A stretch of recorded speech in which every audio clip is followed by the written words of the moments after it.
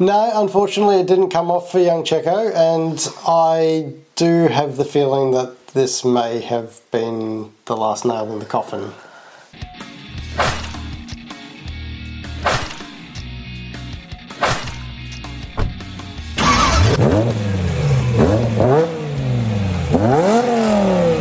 Welcome to the Valve Bounce. My name is Steve, to my right is Damien, and we're going to be discussing the Mexican City Grand Prix. Kicking things off, Max Verstappen, 16th win of the year, Damo. New record.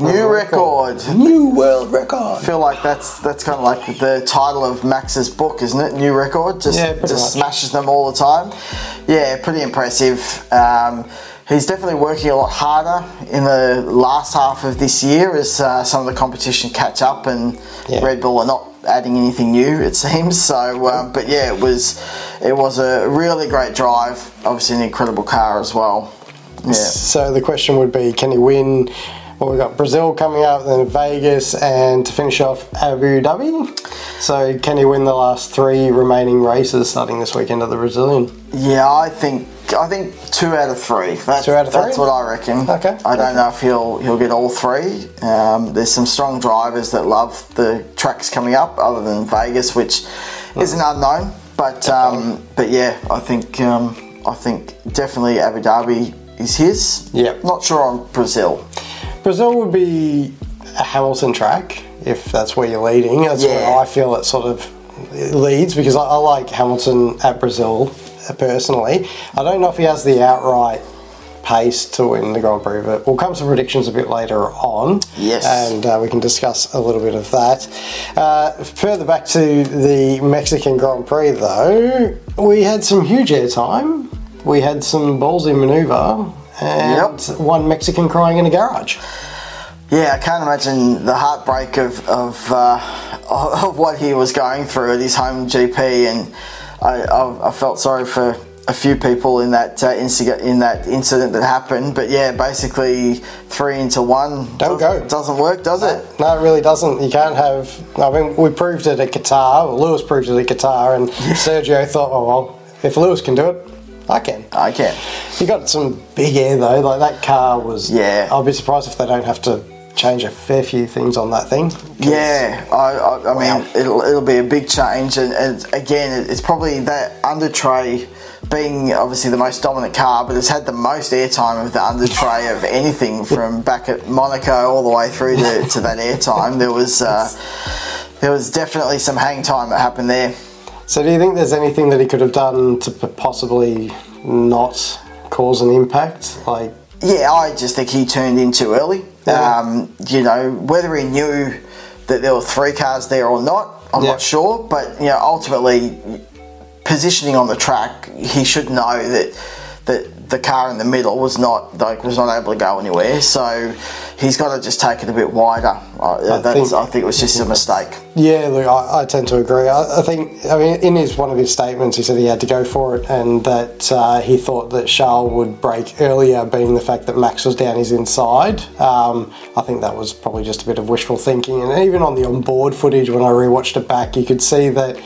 You could still see Leclerc there when he went to turn in, so I don't really believe. I think he just tried to crowd him too much and got it all wrong. Yeah, I was just thinking he was hoping, and he talked about the braking between the two, that he broke late and didn't realise that Leclerc was going to brake so late. But I guess ultimately, the situational awareness, he's got to be prepared that the car there is not going to just suddenly back out if you turn in. Not at all.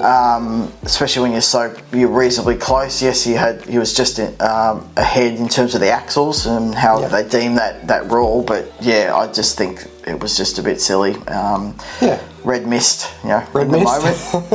Well, to be fair to Checo, out of all the weekends, I'd probably say it's been a better one for him. Not obviously result-wise in the end, but he was closer in qualifying to Max, which was good, even though he got split by his potential replacement. Yeah, that was great from Danny Rick. But yeah, Checo definitely closed that gap a little bit and at least showed in his home Grand Prix that there was an opportunity there. And as you know, I think it's 800 something metres to the first corner from the start line. the cars that are in that second row always end up somewhere fighting up the front because of the slipstream. Definitely.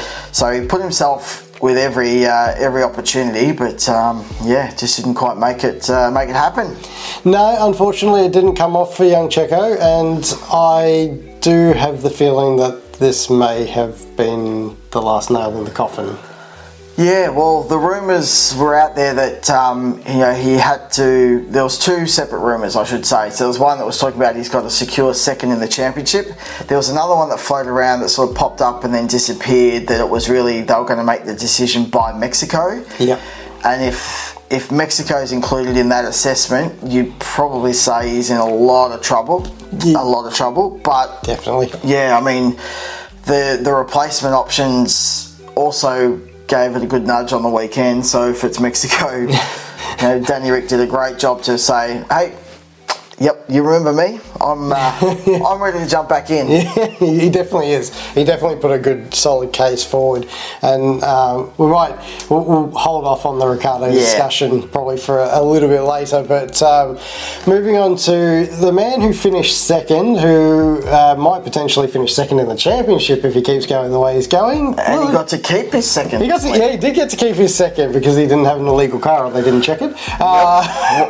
Probably too scared to check it, I think, after some of the backlash. The FIA, like, the random selection might be someone else this week. You know what I heard? If he did keep that race result from the US GP, he would only be 2 points away from Checo. Yeah, I saw that, and that would have. You just wonder how much extra pressure that would have placed on Checo for that weekend. So if he's already making mistakes and some of the pressures there, that definitely would have been. But you'd expect that Lewis is trying to do everything he can to take that second spot. He's really just he's doing everything with his car's power and his ability. So it was a great outcome for him. I would definitely say it was Lewis of old, that race. He drove exceptionally well. The pass on Leclerc was pretty ballsy, dropping a wheel in the grass, but I just feel like in this back half of the year particularly, I feel like it's vintage Lewis Hamilton a bit. Like back to those days where he was just at his prime, and now it's up to Mercedes to really deliver him a car that he can chase Max with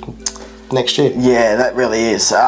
Just a quick side note, even Max in the post, what do they call that room? The post-race room? Press conference? Yeah, he was watching the pass on the grass, and even he gave a little bit of that was impressive. So, to get that kind of nod not from Max and Lewis, they don't have any love lost at all. No, it was quite impressive. But you're right. Just the old Lewis just coming out strong and really showing that, okay, I'm not done yet. The 8th championship is still what he wants and still driving him. And as he's getting closer, you can just see he's just really pushing the car and the team. Well, he's definitely he's left his teammate for dead, hasn't he? Like, Russell has really struggled this year in particular, but I mean, he put up that little fight at Suzuka briefly, but he really hasn't been able to get anywhere near him. Yeah, I do wonder just some of the stuff like the Singapore incident whether it's just taken the shine off and he's just lost a bit of confidence or he's feeling extra pressure or something. But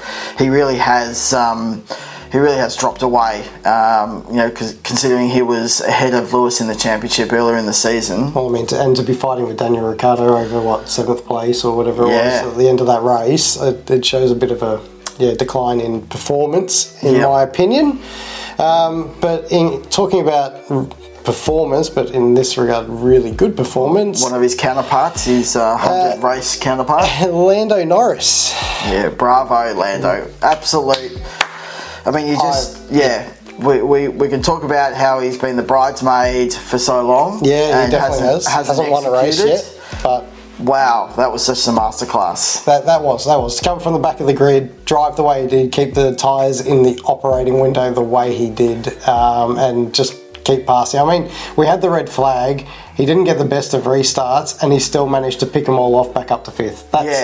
That's impressive. So I think he dropped 2 off the restart, 2 positions, but And some of his passes were super committed, just, absolutely cleaned up, came from a bit further back than you expect, but really committed and just braked beautifully, hit the apex. Yep. There was no real squeezing or pushing or forcing. It was just beautiful passing. It really was. And like the battle between Ricciardo and him on track was exceptional. So they were very, very close together, and you probably saw the little fun they had out the back after the race. But yeah, the on track stuff was really mature, really well thought out, and delivered. And you can't take that away from him. He drove an exceptional race. So well done, Lando. Well done. I'm very, very impressed.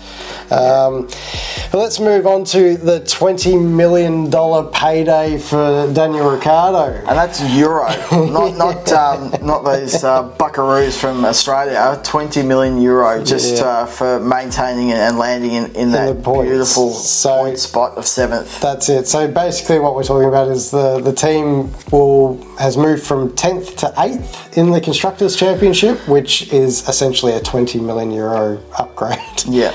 For the team. So that points finish, obviously, Yuki has provided points throughout the year, but it was the highest place finish for the AlphaTauri this year, and he was on point, qualifying 4th and finishing P7. Look, he does love the track, and that's something that is always of benefit. And listening to some of the reports and the feedback that's happened post that race, that really the hand injury that happened in the Netherlands really set him back. He was aligning the car to be more of his style, where he can actually point the car properly with the nose, and that sort of got set back because you had Liam Lawson who came in, who did a marvellous job, but the car development stopped going towards what Daniel wanted. He had that week, which was a bit of a tough week coming back at Austin, but really capitalised on this weekend by having the right car under him. And people need to also remember, because I saw a few people in the comments going in on Daniel for that Austin race, saying he's washed and everything else. It was a sprint weekend, people. Like, he's come back, jumped in a car that is now unfamiliar again, right, with a sore bloody hand, and basically 1 hour had 1 hour practice session, and then had to qualify and do a sprint race, and then race. That's a really hard task, and I think this weekend or last weekend really showed that with the free practice 1, 2 and 3, he was able to get that car in the window that he likes, and ultimately, outperform where it should have finished. So I think that's really important to note as well. Yeah, I think he did a great job, and it was, the Danny Rick of old, so it was great to see his smiling face in the paddock afterwards. He was quite happy, especially after qualifying. Still had he was a bit pensive about how he was going to go, but he really did fight the right kind of fights with the cars. He didn't just give up the positions, but really was strategic about letting who through at what point so that he could maintain. So as we said earlier, he almost got George Russell in the end. So he was going so really well. close. It was very close, not quite there, but that's okay. Probably needed 1 or 2 laps to get that done. Let's move on to his teammate now. Yuki. Young Yuki Tsunoda had a good race. Was fighting with Oscar Piastri, and a bit of a silly move. It was really hard, just with the way the coverage was, to really understand it until they showed the onboard, and you could just see he just wanted to turn in too quickly. And it was so disappointing, because he really could have cemented such a solid result. And we know that he's not really that far behind Danny when Danny's at his best, so it just would have been a great outcome. And Oscar just was he's still there, you can't turn in. It was just just a bit of an error on his part. Definitely it feels like that, and I'm sure Yuki, although he blew up in the car at the time, after rewatching the replay, went, oh, okay, maybe I stuffed up. He might have been angry at himself. He definitely. never, they didn't telecast anything that was, blaming directly Oscar, but yeah, maybe he was just angry with himself. That double points finish, I mean, I don't know how close they are. If they'd had a double points finish, they may have been sort of knocking on that door of 7th, potentially. But anyway, they're off the bottom of the table, they're up in 8th, and that's a good haul of points for AlphaTauri, who have had a reasonably cruddy year. Pretty tough year to the point, yeah. Speaking of cruddy... Oh, no. Hey, Mag! Had a bit of a suspension failure after running off the road on the last turn. He came off the last turn and bounced around a bit. Went wide and sort of stayed in back. it. And, oh my God. He got half a lap, another half a lap, and then suspension failure. That hit was... It was decent, yeah. He looked quite tender when he got out of the car and sort of was just trying to find a place to just sort of sit down, and then thought that's probably not that safe, so he tried to climb up. But he was really, I think, struggling with it, which I haven't seen the data on what the impact was, but another Haas that is copped a huge whack. They just have a history of having the big ones. So they do, and I want to sort of move back to Haas as a team just slightly at the moment, and just be that K-Mag's okay, but Haas, should they be just bought out by Andretti? If F1's not allowed to bring in another team, or if the teams aren't allowing it, should it be a case of Haas, you're really underperforming, get out, Andretti take over? Yeah, look, I'm in two minds, because I think you'll always need teams that are sort of at that sponsorship and the funding, the lower end, you've got to fill the ranks. But I think they've had a fair crack, and I think the big surprise for me is that Gene Haas never wants to commit too much money into it, and so for me that's where you've got to start thinking. You've got someone like Andretti who's wanting to commit fully. He's willing to pay all these extra dollars to the teams to cover the losses that they'll have. That sort of commitment, you don't sort of get that from Gene. And so it really is, it's a good question to ask. At what point does F1 say, you're just not giving it enough? Yeah. I mean, you got to want to be there. And I mean, the two drivers at the start of the year, or start of last year, I guess. They were really buoyant and up and about, and we've got these fixes and that, but they've had that massive upgrade this year. That was apparently the biggest upgrade Haas has ever brought to the grid, and it's done absolutely nothing. It really hurt them. It was a downgrade almost, wasn't it? Oh yeah, it's just kind of like the Aston Martin route, isn't it? Really, like when you go from, although their drop from grace or fall from grace is much greater, because they started P2 podiums. Yeah, they were on the podiums. They had P2. Now fighting for what? Well, the way they're falling, they're definitely going to be in the lower half. So it's just a matter of how low they'll go. There's now even rumours that Alonso's starting to look elsewhere because he might have lost it. Well, I've had enough, but who knows? Well, I know we talk about Daniel Ricciardo taking over that seat of Perez's, but there was a rumour that did float over the weekend that one young Fernando Alonso was destined for that seat. So where there's smoke, there's a little bit of fire. Yeah. Hopefully not too much, because I'd much rather see Daniel in there than a 43-year-old Alonso. I'm sorry. You're right. I don't see that happening. I feel that's like a rumour Alonso's team have put out there to try and bolster some numbers from maybe a move elsewhere or a re-sign. Can you imagine Fernando and Max? Yeah, I can. No. I can. It'd be great for us. I can't imagine it happening, but I can imagine it, and I can see what would happen. Oh, explosive would be... would it be a descriptive enough word to use for that relationship? A fiery Spaniard and a fiery Dutchman. Can't imagine it going wrong at all. Yeah. It'd be great for Lewis Hamilton or anyone else who's at the front. I mean, if McLaren managed to bring a car next year that was fast enough and Alonso was in there and they were bashing it together, who knows what could happen? Yeah, that's right. But I mean, this all stems from Aston's fall from grace, really. That these rumours seem to kick off, and it is such a fall, as we say. To be on podiums at the start of the year and battling for the last places. Definitely. Stroll is really disappointed. I think he's gotten worse. You know, he had that injury at the start of the year, came back and he was super strong. Yeah. He was, you know, getting the results. Yep. And then has just absolutely faded to nothing to, I don't know, a tennis player or something. He wants to go play tennis now or something along those lines. But please. But the interesting thing is that I feel like this all started to fall apart when there was a little bit of a rumour that Lawrence was putting the team up for sale. And the upgrades that have come haven't seemed to give them any performance. If anything, they've gone backwards. They've gone backwards for sure. And it's starting to feel a little bit like it's all a bit disjointed, and there's must be a lot happening in the background that we're not completely it's not coming to the surface just yet. So, but, I mean, obviously we'll watch on. Hopefully, you know, for Aston's sake, it was great seeing them up there. So I do hope that they do get back there. But how they get back there from here, I'm not entirely sure. That then leads, I guess, on to some predictions. Some predictions for this weekend, eh? So the Brazilian GP this weekend, sprint race format. And again, don't like the sprint races, do we? I'm not sold on them. Not sold? I'm not sold on them. I don't know. I don't want to be too harsh. I think it's great that they're trying different formats to mix it up. Yep.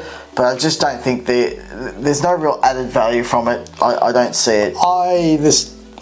I preferred them when they first came out. So I preferred the fact that you would qualify, you'd do the sprint race, and the finish of the sprint order went into the race. Yeah. I felt that was much better. Now it feels a bit disjointed, where you have 2 qualifying sessions and then 2 different completely races, and the sprint just doesn't seem to make any sense because it doesn't really go toward. It does go towards the championship, but it doesn't really do a whole lot. It's very small.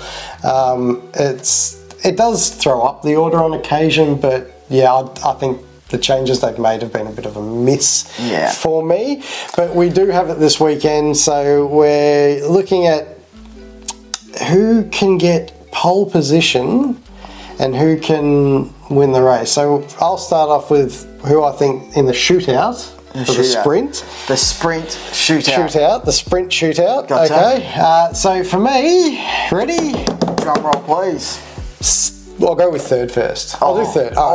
In third, Lando Norris. I think the package, the McLaren car, is going to work well there. I think it'll be okay. It's perfect ideal track because it is a bit of a slower corner track, and that is where they do struggle a little bit. But I think they thought they were going to struggle more in Mexico than they did, and I think they're actually improving more than they say. Yeah. So I think they'll still be there or thereabouts. So I think Lando for third place because he is a good qualifier. Yep. Second, Max Verstappen. Max? Yeah, Max in second. Not going to get the win. Look, no, well, not the win. Pole. Pole. Shootout mode. Come on, mate, get to it. Second place, Max Verstappen. I think he'll do all right. I just don't think he'll have the out-and-out pace. I don't think he'll switch the tyres on quite so quickly. And for P1 as pole position, I'm going for Lewis Hamilton. Oh, what a surprise. What a surprise. What do you mean, what a surprise? I'm not a Lewis Hamilton fanboy, but it is Brazil, and he does love that track, so I just think that if there's any given weekend that he's going to pull it out of the bag, this is the one. Yep. Well, my top 3 is almost the same. So I'll go in reverse order and I'll tell you my surprise at the end. Okay. I think Hamilton will come in first. Ooh. And get the pole position. Pole position. Same. I think he's on the drive at the moment. He's absolutely caning. He loves the track. I think he'll make it work. Mercedes will be good there. Verstappen in second spot. No doubt he'll always be up there, so we've just got to put his name in there. So I haven't seen anything different here yet, mate. But in third, I just think after his performance last year, he seems to really go well at the track. Okay. I think it's going to be a form changer. It's going to break the flood banks open. Yeah. And Russell is going to take P3. Georgie boy, back on the not podium, but top 3 for qualifying. For the sprint quali. And really, it was just a bit of a roughie on the outside because it can't be exactly the same. I think Norris is going to have a good shot at it. But yeah, I think Russell did well there, so let's see if he can break his form. Well, I think if it was going to be any track, it's going to be this track, because last year he did get his first Grand Prix win there and his first sprint race win there, so I think you're probably close to the money, so we'll see what happens on that. Alright, so moving forward onto the race, you can keep your predictions rolling there, Damo. Right, and what do you think we're going to get out of the sprint race? So the sprint race in 3rd spot, I think Norris is going to come. I think he's going to do it. I think the longer format gives them the opportunity to kind of use their strategy to bring the car forward. Yep. And so I think Norris is going to be on the podium again. Okay. And for P2? Second, Max Verstappen is my tip. I feel like he's going to be there or thereabouts. Okay. But you're just not. I think the strength of Hamilton. He's going to take the win. I think he loves the Brazil track at Sao Paulo. So, yeah, my top 3: Hamilton in 1st, Verstappen 2nd, Norris 3rd. Okay. So Can you be any different to me? I have gone a little bit different to you, Damo. Just got to mix it up. Got to mix it up just a little bit. So my prediction for the sprint race is that Hamilton's going to get ahead of himself just slightly, and he's going to have a little bit of probably come to bangs at turn 1 or turn 2, and it's going to drop him back a little bit. It's going to allow Norris to get up to P2. Right. Hamilton's going to finish P3. Okay. But Verstappen, with his out-and-out pace, will take the win. That's my prediction for the sprint race. So Norris in P2, that's pretty bold. So, it is bold, but as I said, I feel like, Hamilton and Verstappen on the front row is my prediction for the sprint race. So I just feel like somehow they're going to come together, and it's going to just push Hamilton back a little bit, and Verstappen will probably drive off into the distance, and it'll annoy me. But that's just what I think is going to happen. Nice. Just got a feeling. Well, we'll definitely see how they pan out as we come through the next episode next week, and we'll be breaking these up into the categories, so you'll have a separate Formula One, so that we can cover all the news and the results. But put a like and click the subscribe button if you've enjoyed it. Thanks for joining us on this one, and we'll see you next week. See ya.